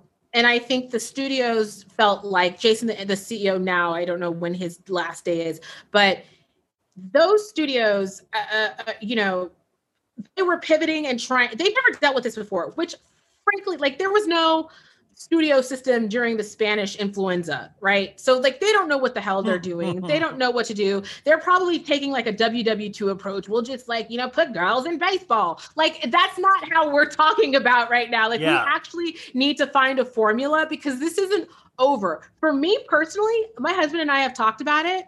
I don't know when I'm going back to a theater. And I'm just being honest. And guess what, by the way, I don't know when I'm going back to I'm not going, I'll tell you this much. If I do go to a theater, it's a bougie theater or a screening room. The days of me walking into an AMC and like just going and getting on the sticky floor and looking at the garish, stuff like at City Walk are over. I am never going to an AMC again. So they don't ever have to worry about seeing my black ass there. But as far as like going to a theater, there are specific movies that I want to see. I want to see Mission Impossible, the next one that I'm waiting for with bated breath. I want to see Halloween. But guess what, Ryan? I'm also willing to not even see them in theater and wait till it's streaming. It's just the way it is. It's not that we're not in that world anymore. That's done.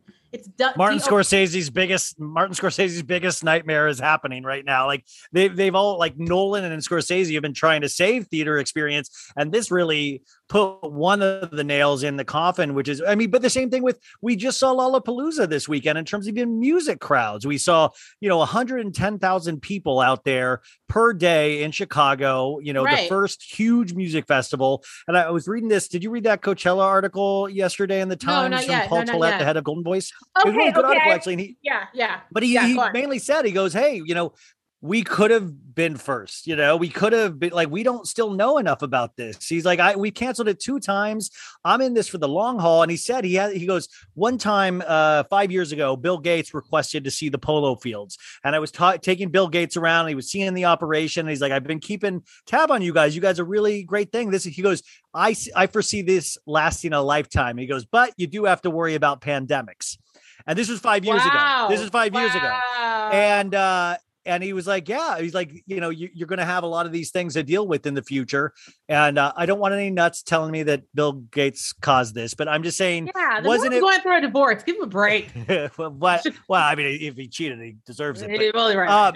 But I'm saying that's so fascinating though. And he was like, hey, we're going to we're going to wait to make sure this is safe for everybody. And he's like, I'm not bad mouthing Lollapalooza. I'm not bad mouthing this, but how we choose to do it, because we want to make sure everybody feels safe to keep coming to these things, and that we potentially did the right thing, which was so interesting, just to bring it back to MTV and Woodstock 99, was that they made this kind of, I don't know if it was the correct leap, but they said, Woodstock 99 was the precursor to making things like Coachella, where they, had water available for like cheap and free of cost and things, the evolution of that. But I mean, I'll be curious to see what live concerts are like from this point, It's interesting, Ryan, because that's also something I've talked about.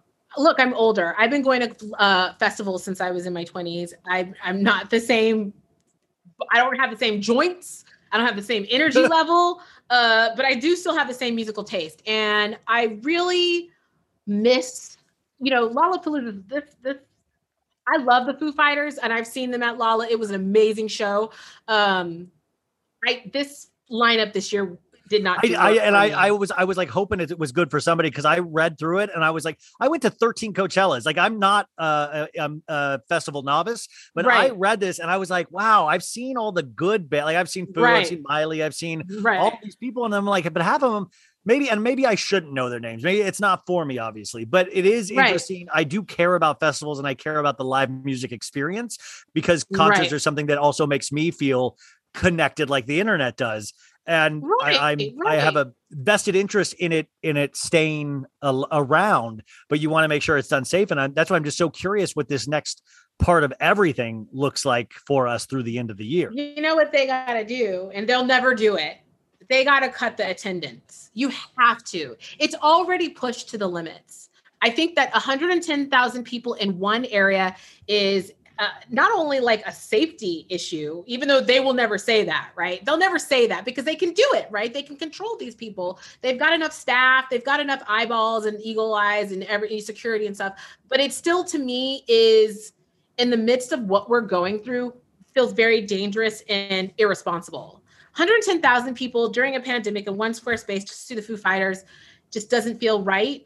But that also puts it makes it more strenuous for artists. So like, I'm looking at, my husband and I are going to Guns N' Roses in a few weeks. We're going to see John Mulaney in New Orleans. Nice. We want to get back out there, but we've literally chosen, it's more expensive because we've chosen seats. We've chosen seats that are like sort of further away from like groups of people and the throngs of people. And we, yeah, because nobody's ideal viewing experience is like, I want to go see Mulaney, but I want to see it so I'm like really scared the whole time. Like nobody's exactly. like. and the other thing too is like, we are general admission people. We're like in the. Oh yeah. I'm always like, I want to get down there, Down there. We went and we've seen Kanye twice and we were on the floor under the stage. Like I was there when he canceled it like 7 songs in. I was at like the Forum on one of those. You were on the show the next night. We were at the show the night before. So we were at the show the night before. So like, yeah, like we are in the throng, in the thick of it. But this time around, I mean, like, look, he wants to see a rock concert. I said, I want to see Guns N' Roses. I want to see I would love to see all of these people again, but I don't think I can do it in a festival setting, not in the next year, not the way this is, and not the way it's shaking out to be. It's just, I'm also thinking like those long-standing acts aren't feeling like doing shit either. Cause we're seeing like some of the people on these bills. I'm like, really? Like Miley? I like that's what I'm like. Well, I'm like, Stevie Nicks. I know Stevie Nicks is an icon legend, but like she's like on a lot of these festival like there seems to be a group of older acts that like said, I'll go out, and then they're all the same acts. Like everybody is getting the same acts for these festivals. The only group I think should be really livid, or not even livid because they're already rich, but like Rolling Stones, because they got to be close to the end. And they're like, you guys are taking 2 years out of our, like we could make another $100 billion and you guys are taking this from us and our families. And that's what I'm also worried about, because I was supposed to go see Tom Petty's second show at the Bowl, and he died the morning of the second show. I will always regret not saying yes to that first show, because I saw him at the Pasadena festival that he was at 3 months earlier, And I will always regret that. Always regret that. And that's the other thing. Like, again, because we're in a pandemic, the sense of mortality. How many people, I'll never see Biz Markie DJ a special event again. Oh my God, that killed me. I mean, I remember going to Coachella the day Prince died, and I've been the biggest Prince fan. And I've never felt so like, I remember that coming out. Like, I remember 6 a.m. getting like hearing rumors and all this stuff. And then the whole weekend was just Friday through Sunday, just Prince tributes. And I saw Mavis Staples, who Prince had worked with, sing Purple Rain. I saw, I watched a guy shave the Prince insignia into his thick chest hair. Like, LCD Sound System did Controversy. Like, it was, we still like, it breaks my heart, these acts that, we don't get I don't even know where but just legends, just bummed. They're just legends. We don't even get, that's why I'm saying, like, I want to see, and then thinking about, like, what's the name of the guy? Blink-182, the lead singer of that. Mark Hoppus. Mark Hoppus has stage 4 cancer. Yeah. And it's like, I start reconciling with my age. Well, that's what I'm saying. All of a sudden we're like, wait, 20 years went by? Wait, are you telling me 20 years went by? Like, I honestly, like, this is why it's so stupid that everything that my parents told me is true, is that it all goes fast. It all goes by in a blink. But in the time, it goes so slow and you don't care. And then all of a sudden 20 years goes by and Mark Hoppus has cancer all of a sudden. And you're like, wait, he just was number 10 on TRL last week. And you're like, that was 20 years ago? That's 20 years ago. How did all this time stack up?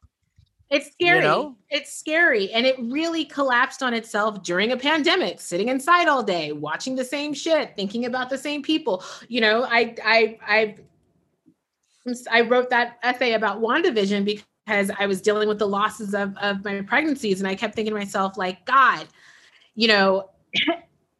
it would have, I actually need to be thanking my lucky stars that I got to be at home and sit with my grief. Because can you imagine, like, commuting back and forth to work, trying to juggle meetings and this, that, and the other while dealing with something like that? Like, in a lot of ways, I know people get like a lot of shit when they say stuff like this. I'm happy that we were inside to deal with and struggle with a lot of this bullshit.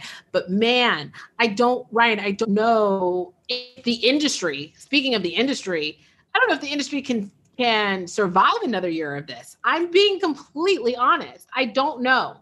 I don't know that an industry can survive, from a user standpoint. I don't know if we can take another year of just kind of getting dealt like the worst hand of content we've ever seen, and like mining stuff to be entertained. I don't know if the people that work in it, the essential workers who work in the industry can deal and contend with much more bullshit and sort of like the little, like, pebbles of work that they're getting. And I don't think that iconography can continue. There's, you know what I mean? Like the iconography. I mean, Ramona Singer can't withstand another year of this. I mean, no, but you're so right. And I know we got to start wrapping up, and I don't want to end it. I mean, I could talk to you for hours and hours. Oh yeah, absolutely. Hopefully you'll come on again. And this is a long friendship here, but the last thing just in terms of what you do and strategy and things is that Erica Jane, Jen Shaw, they're accused of crimes, innocent until proven guilty, whatever. But they also seem to have no problem engaging in idiotic behavior on social media. Yet somebody like Armie Hammer has disappeared for the most part, except maybe he went to rehab, maybe he didn't, but he hasn't done any social media. Mm-hmm. And we've started to forget a little bit about Armie, I think. But Erica and Jen, like, what would you like? Is somebody not advising them? Like, why are they managing to keep going with their, social media presence? Is it ego? No, it's odds. The odds are, it's 50-50 chance they go to jail, right? I know somebody who was moving weight across with the Sinaloa, across state lines and borders, country borders. And she was given 15 years in the pen, and she was able to plead down to like 6 months because it was like her first arrest. So it's odds, right? The odds are, I'm probably going to do a little time or none at all. I'm probably going to have to pay my way out of this, or I'm going to have to plead my way out of this. So why would I stop the bag on, opportunities with photos, tweets, branded this, that, the other? Why would I stop that bag if the odds are in. But you don't view it as they're screwing up their bag, like almost like DaBaby with his comments or Matt Damon. You're screwing up your bag, you know? I would never be on a reality show. My logical mind is saying, deal with my case, deal with that, and focus on that before I think about tweeting a single freaking thing. But these people, they've gone over the dark side. And when I say the dark side, I mean like they've committed their life to a life of leisure via reality. They can't give this up. And they also believe, look, the Kardashians have, and the Parises of the Nicoles of the world have sort of built this box in which they're all confined. You can go to jail. You can have a sex tape. You can do this. You can have an abortion. You can have this. You've been able to do everything, and they got away scot-free. 20 years later, they're palling around with Cameron Diaz. 20 years later, they've got to deal with YouTube. The long game for them. Now, the difference, unfortunately, for both of these ladies, they're not young. They're not like spring chickens. They're mothers. They also are on their way into the 50s. So it's like, you really have to hope that this works out in your benefit, or else you're just going to be a broke lady that used to be on reality television. You're going to be like, what's the one that was on Real Housewives and is always adjacent to the drama, but never really on it anymore? Leanne Rimes married her husband. Brandi Glanville. Brandi Glanville. Like, you're in that weird wasteland of Brandi Glanvillism, where you just you're relevant because of it, but it's not like, like Adrienne Maloof doesn't need Real Housewives. If you mention it, she doesn't care. She doesn't need it. Yeah. These two women need this shit. And the fact that if they lose this shit, if they don't get they're living in a dreamland, one, if they think that's how the legal system works. I was doing research this morning actually on Jen and Erica. And I was looking at their cases and saying, this is a mess. Yeah. Driving, and maybe you had a little bit of coke on you. This is a whole ass federal case. This is a mess. Especially Jen's. I mean, Jen's is like, we're all out there. I mean, you're the top of that whole chain. Like, there's no, and the fact that she's on Instagram Live, I'm just like, who's advising you at this point? Like, who is advising you? They can't be stopped though. That's the thing. And the thing is with me, I'll be honest with you, and I've worked with a lot of clients who don't listen to me, and it's not benefited them. You can't stop people when they're in desperation mode. Like, and that's where it is. They're just desperate. It's like spiral. It's so desperate and disparate, rather. Like they're trying to climb out of like a whirlpool of shit. And they think that the fans are going to stick with them. It's not the same. And it's also like, Trump really gave people a sense of like, just be delusional as hell. They'll believe you. As I say, nobody has to admit they're wrong anymore. Nobody has to tell them. So nobody like go down swinging. You never have to admit fault. No. And nobody ever has to say you're sorry. And I think that's such a weird time to be in, Yeah. I no principles. And that's one of the reasons why I just find them to both of those two to be despicable. Cause it's just a level of lack of principle. Same thing with Kelly Dodd, no principles, no morals, just no uncouth. And I honestly don't think that needs to be in the franchise. I think there's a level of obnoxious and obliviousness to things. But this is like irresponsible. Maybe it starts to become real. It starts to become like, oh my God, like, is somebody going to murder somebody at some point? Yeah. Like, it's weird. Well, Wynter Mitchell, this is exactly what I thought it would be, if not better. It is so exciting. Pop culture is just so exciting to talk about it. I love it so much. And you are just a genius at what you do. The podcast, folks, is waiting to exhale. I will be putting all of the information on the show description. And of course, I'm going to put her Twitter on there as well, because that's free content that is just good 24/7. Is there anything else that we can support you at? Those are the two places I would love some support. And thank you, Ryan. This has been great. I really appreciate it. We have a Patreon. If anybody enjoys Oh, hell yeah. Yeah. Sign up for our Patreon. And guys, we always tell you, subscribe. And what I tell you, hit 5 stars, even before listening to it. It is it's the easiest thing that you can do for somebody, because this is usually done for free. This is done, to actually provide content, and free content at that. So the easiest thing that you can do is rate that 5 stars. I always just think it does actually help in the long run, Thank you, Ryan. You're the best. This was so fun. Yes, thank you, man. I'm so I'm going to go run around the block right now. I'm so hyped up, Me too. Let's do it. All right, bye. Bye. 5, 4. Betches.